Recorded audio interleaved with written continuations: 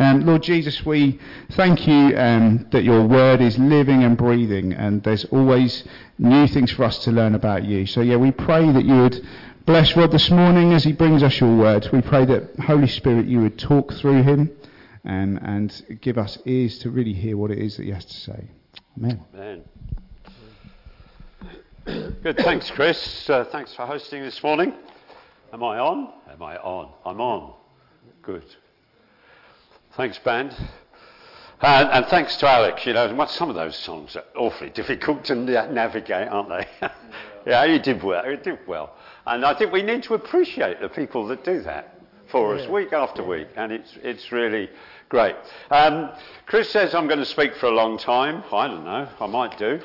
But it might be that you might think, as I go on, let's shoot the preacher. We don't need to hear this.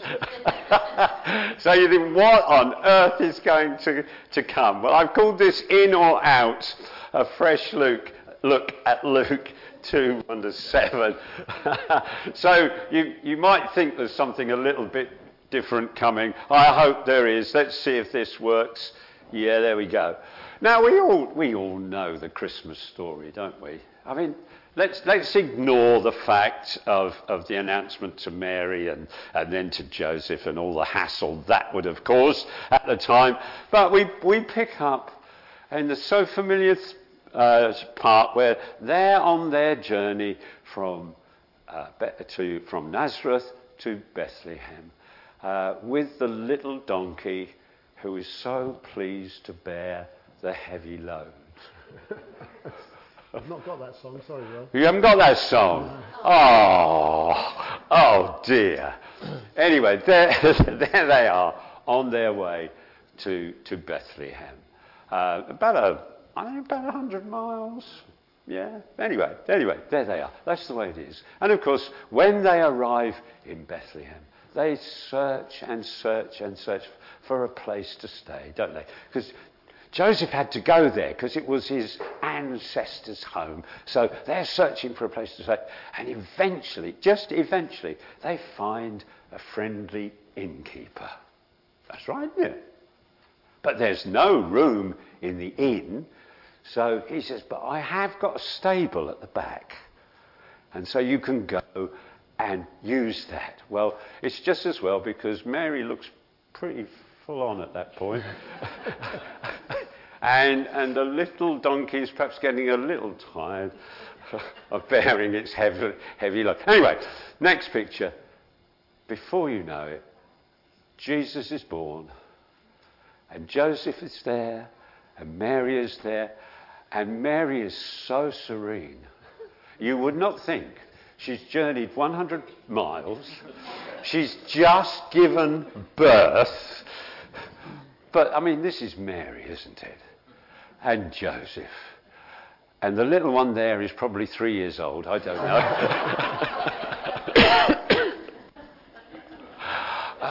And, I mean, he's got a really lovely haircut. But I mean, this is the story, isn't it? And then before you know it, here come the shepherds bringing the lamb. Of course, you've got to have the lamb. And then, not long afterwards, just a few days, here come the three kings. Well, are they kings? But anyway, the wise men. And then everybody stands around in a gorgeous tableau. 3 wise men, shepherds, lamb, oxen, Mary gazing down, Joseph standing behind. We all love the story, don't we? Don't forget the lobster. The which? The lobster? You don't watch the right films, obviously. Though. Oh, right. I obviously don't. Anybody else know about a lobster? Oh, yeah, good. Well, okay. You can educate me afterwards about the lobster. It's great, isn't it? It's great. It's a lovely time of year. Everybody gets a glowy feeling with the story. It's all on the Christmas cards and everything else. But we have a problem. A problem of fact. You see, in the Bible, there's no donkey. There isn't. Pardon? This is interactive this morning. We don't mind that, do we? There's no donkey. In the Bible, there's no donkey. There's no innkeeper. In the Bible, there's no innkeeper. Don't look so surprised. Read it. There's no innkeeper. There's no stable. In the Bible, there isn't. There's no ox or ass or lamb with the oxen standing by. All right, you know. Drafty stable with an open door. Going to play that, yes. Yes. Once in royal David's city stood a lonely cattle shed. It's not in the Bible. Isn't in the Bible at all. Oh. And actually, there's probably no inn either. Oh dear, I am deconstructing the Christmas story and this isn't pleasant, is it? Oh, well, let's have a look and see. So that's the fact. Then there's the problem of tradition. You see, these things are so strong that it may prevent us from actually reading what is there. These things have been told to us again and again and again, and we think it's part of the fact. So when we read the scriptures, we actually don't really read what is there, and I should say what is not there. You see, tradition has come along to fill in the gaps, but it's got very, very powerful. And we accept these things as if they really were there, but they're not. Tradition, in this sense, is extremely powerful. Oops, oh dear. Let's keep going. And then there's the problem of interpretation. Now, we read the passage through Western eyes. And it's actually 21st century Western eyes. We live in the west of Europe. And that includes North America, etc. But the story took place in a very, very different culture. And we impose what we know and experience upon the story in the Bible. Well, in our culture, animals and people are kept apart, aren't they? You don't want to spend your night with a blinking cow, do you? So there must have been a stable, mustn't there? That's what we think. We look at that and we say, there must have been a stable, because that's the way things are. It may be with us, but it wasn't with them. Oh, well. And then there's the problem of application.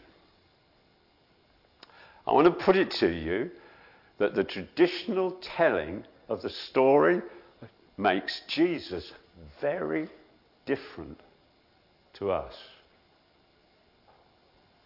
You know? He's born, he's placed away from people in a stable, just with his mum and dad. Well, with his mother and Joseph. And his position and birth is nothing like what we would know and experience. And at worst, it becomes a sort of folk story or fable. There are thousands of infant school teachers who have no problem with putting on a nativity play. Why? It's not really real, is it? Doesn't challenge anybody. Doesn't have much of an impact personally on anybody. And actually, a study was published a few years ago now, and there are always exceptions to this, but there was a study a few years ago that the least productive event in terms of evangelism for churches was Christmas. Maybe most people attended, but it had the least amount of conversion to Jesus. Why? Because I don't think what we present is often very real. Doesn't relate to where I am. Oh, he says, you're deconstructing the Christmas story. This is bad, isn't it? Well, let's read it. So this is Luke 2, 1-7.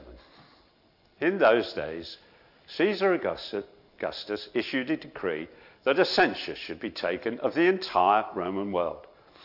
This was the first census that took place while Quirinius was governor of Syria. And everyone went to their own town to register.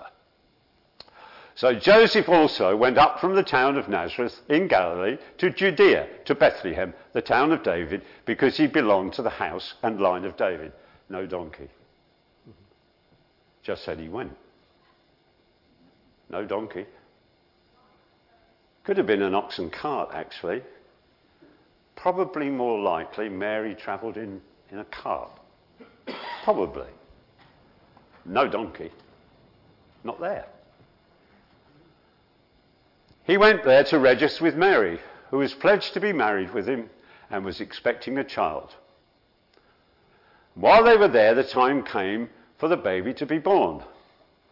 And she gave birth to her firstborn, a son. She wrapped him in cloths and placed him in a manger because there was no guest room available. No innkeeper. No knocking on lots of doors to find a place. Just the bare fact that Jesus was laid in a manger. Why? Because there was no guest room available. Oh, hold that. We'll come back to that. So there we go. That's the actual story. That's the way the Bible tells it. That's the way God directed it to be written. And a lot of the stuff that we put around it is just not there. Right. Now let's have a couple of problems, as well as all the rest. The census. Oh dear. There is no record anywhere of any Roman census requiring people to go back to their ancestral home. No record at all. Oh. Now, Luke could know about it and other authors not. So what do we do with that? Because the Bible clearly says Joseph had to go back to Bethlehem. Oh. Right. Here's an idea. Hold your hats. This is going to be a little different. Solution. Joseph actually was born and grew up in Bethlehem. Oh? How do you... Now, the wheels of your brain are now churning. But he was in Nazareth, wasn't he? Yes, he was. He was betrothed to Mary. A family arrangement. He was due to marry Mary. And of course she became pregnant and all that. So, were they going to stay in Nazareth? Or were they anyway going to go back to Bethlehem? I don't know. But the census intervened. So, Joseph had to go back to his own town where he grew up and lived. Yeah, so he had to go back to Bethlehem. He'd gone to Nazareth to be with his betrothed, which is what would have happened. Then comes the census. And so Joseph goes back and he takes Mary with him. Logically. He goes back to his own town. Oh. Well, that makes sense. So, if it was his own town, who would have been living in Bethlehem? His family, relatives. Would he have had to search for a place? No. And there are a number of reasons. Even if people have forgotten about him, he would have just had to have announced himself as, I'm Joseph, the son of, I can't remember without looking at the Bible, this one, of the house of David. Look it up. The genealogy's there. Palestinian, Middle Eastern hospitality would never have let people be on the streets. And that's still the same today. A traveller has written this. Palestinian hospitality is so overwhelming, you're never alone. So the answer, this traveller said, I used to take myself out for a walk just to give myself space because they were so hospitable. Joseph and Mary would never, in those circumstances, have had to have looked for a room. Oh, but there was no room. But the word that's often translated in, and it is in the first edition of the NIV, but it isn't in the second, it means guest room in other places in the Bible. It doesn't mean inn, it means guest room. Oh, what does that mean? Right. Here's a typical house of the time, and even so today. Right. On the left, there's a place which is, put in inverted commas, stable.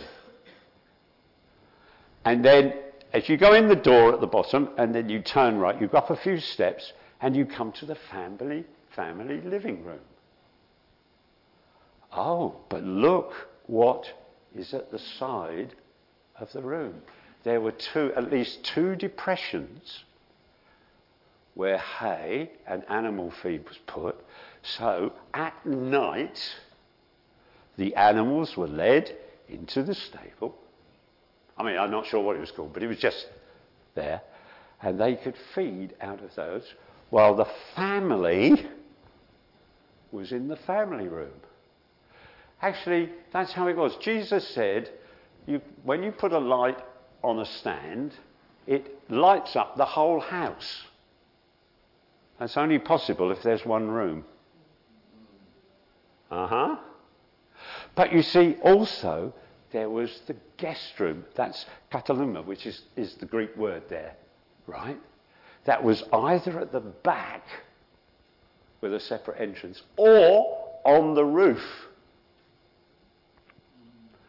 So Joseph turns up with Mary, who's pregnant, and the family says, oh, come on in.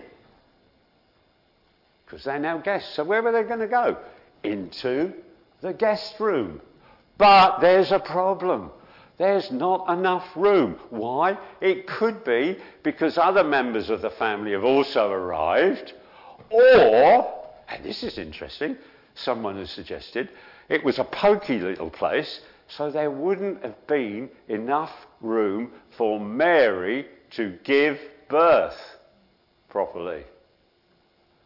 So where do you think Jesus was born? As there was no room in the guest room, the logical place for Jesus to be born is in the family room. Oh, and what's there? There are two mangers. So where are you going to lay Jesus when he's born? In the manger. Because the animals come in, it's a little bit lower, and they can feed. So Jesus was laid in one of the mangers at the side of the room. That's an entirely different scenario from the traditional one. But I'm going to put it to you, it makes much more sense from the scriptures. And I tell you what, we're finding this hard to cope with, because it is undoing everything we've been taught, and all the carols say from, it's just that. Does it matter? That's the issue. Does it matter? Well, I've already talked about what I believe is a certain unreality of the traditional story, but what about the application? Does it matter? Well, I believe what it's saying is this. Jesus was not born into a unique situation in an isolated stable, laid in a manger, which we cannot relate to. Jesus was born right into the hurly-burly, rough and tumble, ups and downs of family life. In other words, he was born into a family, just like us, with all the issues that were going on. They were having to cope with this census from their Roman masters. It was hard enough. Into all of this, Jesus was born. He came right into their situation. And that is what Jesus does today. He's not just a mythical character out there that we cannot relate to. But when Jesus said, I will come and make my home with you, he comes right into the rough and tumble and, if you like, sort of almost anarchic state that we're in. Right where I am. Don't care whether we're middle class, working class, rich, poor, whatever. He comes right into our situation. Because that's who he is. He is God with us.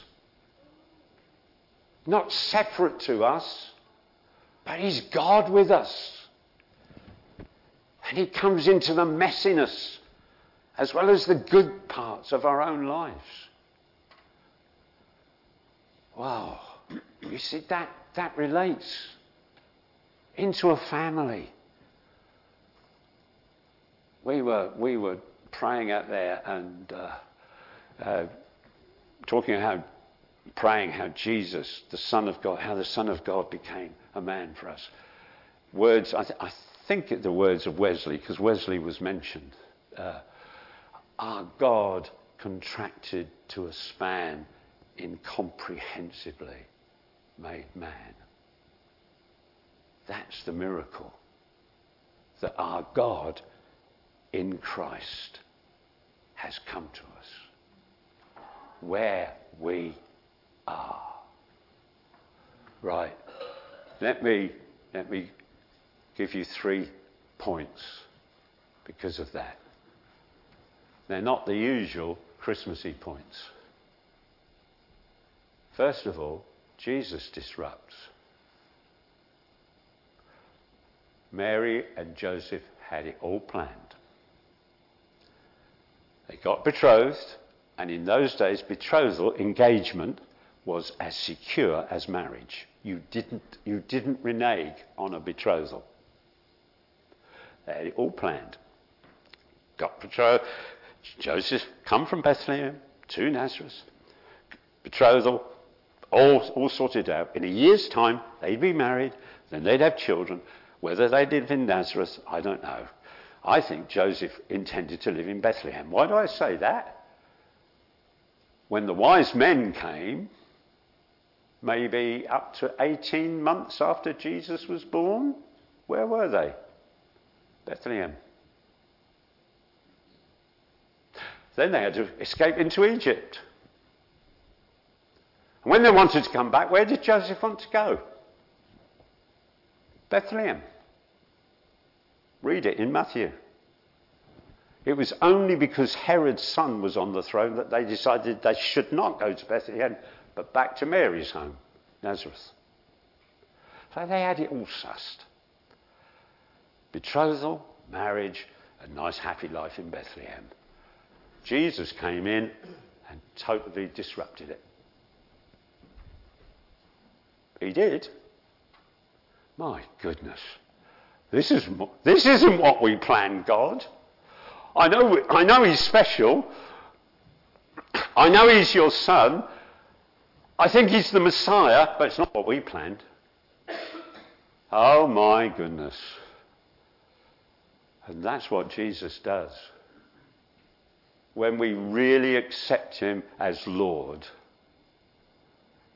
when we consider the claims that he makes upon us, that he lived for us, that he died for us, that he's alive for us. When we accept Jesus in that way, your life is disrupted.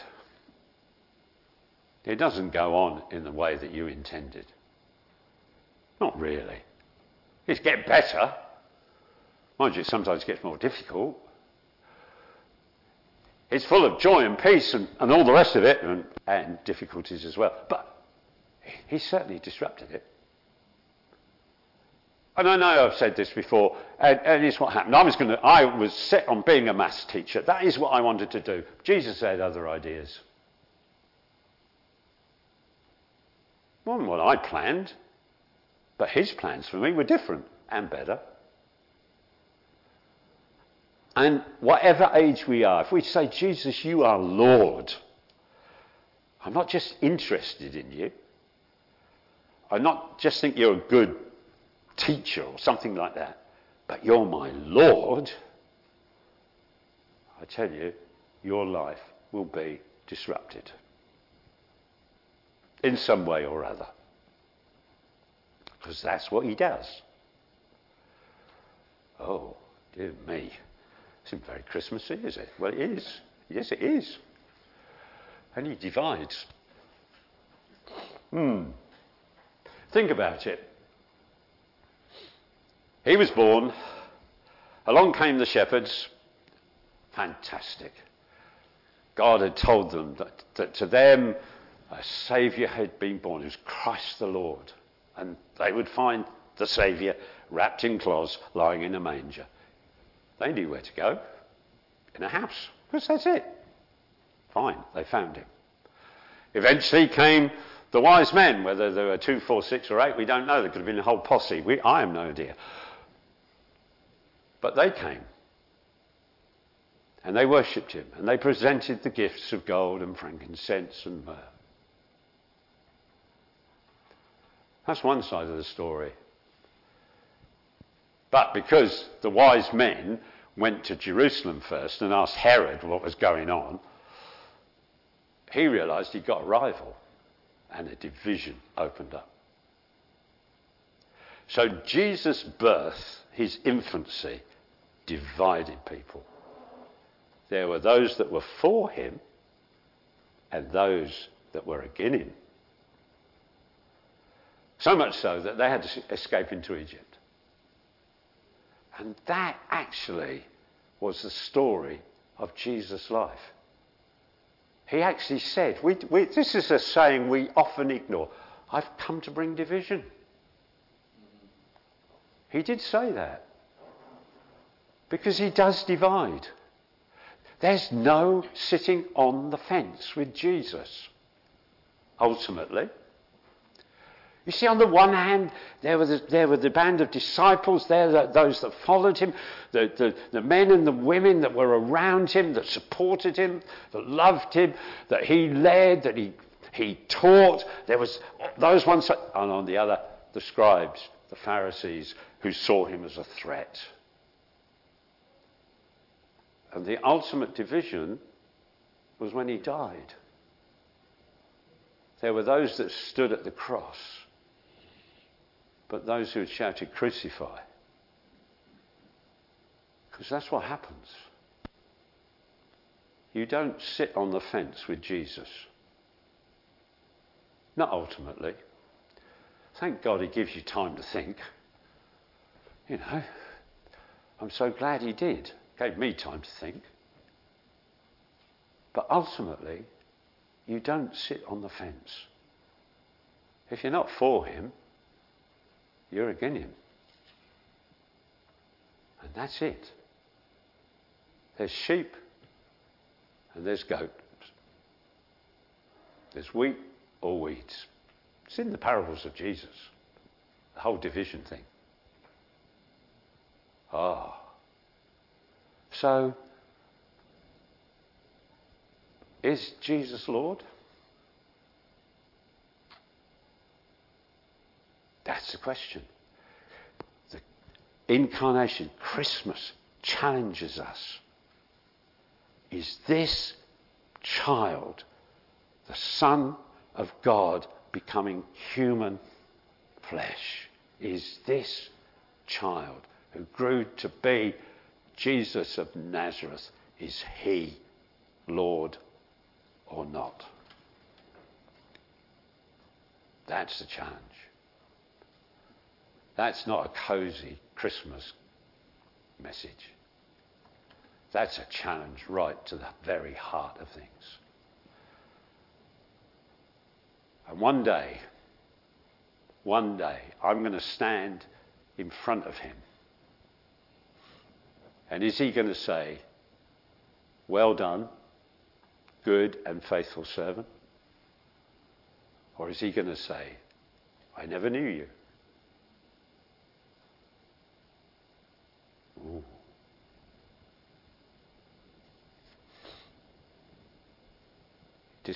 Disrupts, Jesus divides. I had to think for a third D. I mean, you can't have a 3-point alliterating talk like this. And I thought, oh, what am I going to do? Anyway, this is what I liked it on. He determines. The moment Jesus was born to Mary, Mary and Joseph's life took a totally different turn. And the presence of Jesus determined what would happen. And it meant going to Egypt. It meant eventually then ending up in Nazareth because Jesus was going to be called a Nazarene. It meant that Mary had to watch over him as he did his ministry, and his brothers had doubts about him. And then Mary was there at the cross, and how Jesus said to John, his disciple, look after her, please. It totally determined both Mary and, of course, Joseph's life after that. And if we accept the Jesus of Christmas as Lord and Saviour, the one who has taken upon himself all the mess and the failure and what the Bible calls sin upon himself, and he's done away with it on the cross, and he's risen from the dead. And if we say, Jesus, your Lord, our life will be determined by him from now onwards. And the wonderful thing is this, that if our life is determined, set out by him, we know that one day we're going to be with him forever. And that the Jesus who came as the baby in Bethlehem is the Jesus who will return in glory and power. That's what our more liturgical friends think about Advent. We remember the first coming of Jesus, but we look for the second coming. He's coming again. And then we'll know him as he is. Hallelujah. Wow. So, where are you? Where are we? Yeah, he probably disrupted your life. He did, he does. And he divides. Yeah, it's hard sometimes when we're divided from our own family on this. But he's determined that he will keep you. I know, says Paul, whom I have believed. And I'm persuaded that he is able to keep what I've committed to him against that day. In other words, when Jesus comes again. I know he'll keep it. He will.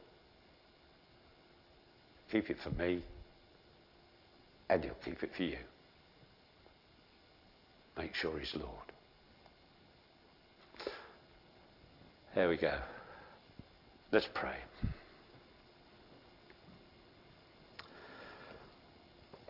Father, we thank you for the absolutely amazing, mind-boggling miracle of Jesus being born. Forgive us, Lord, that so often we've relegated it to the point of almost like a fable. But thank you, Jesus, that you entered into our lives just as they are. You know about our hopes, our fears. You know the good things about us. You also know the things that are not so good.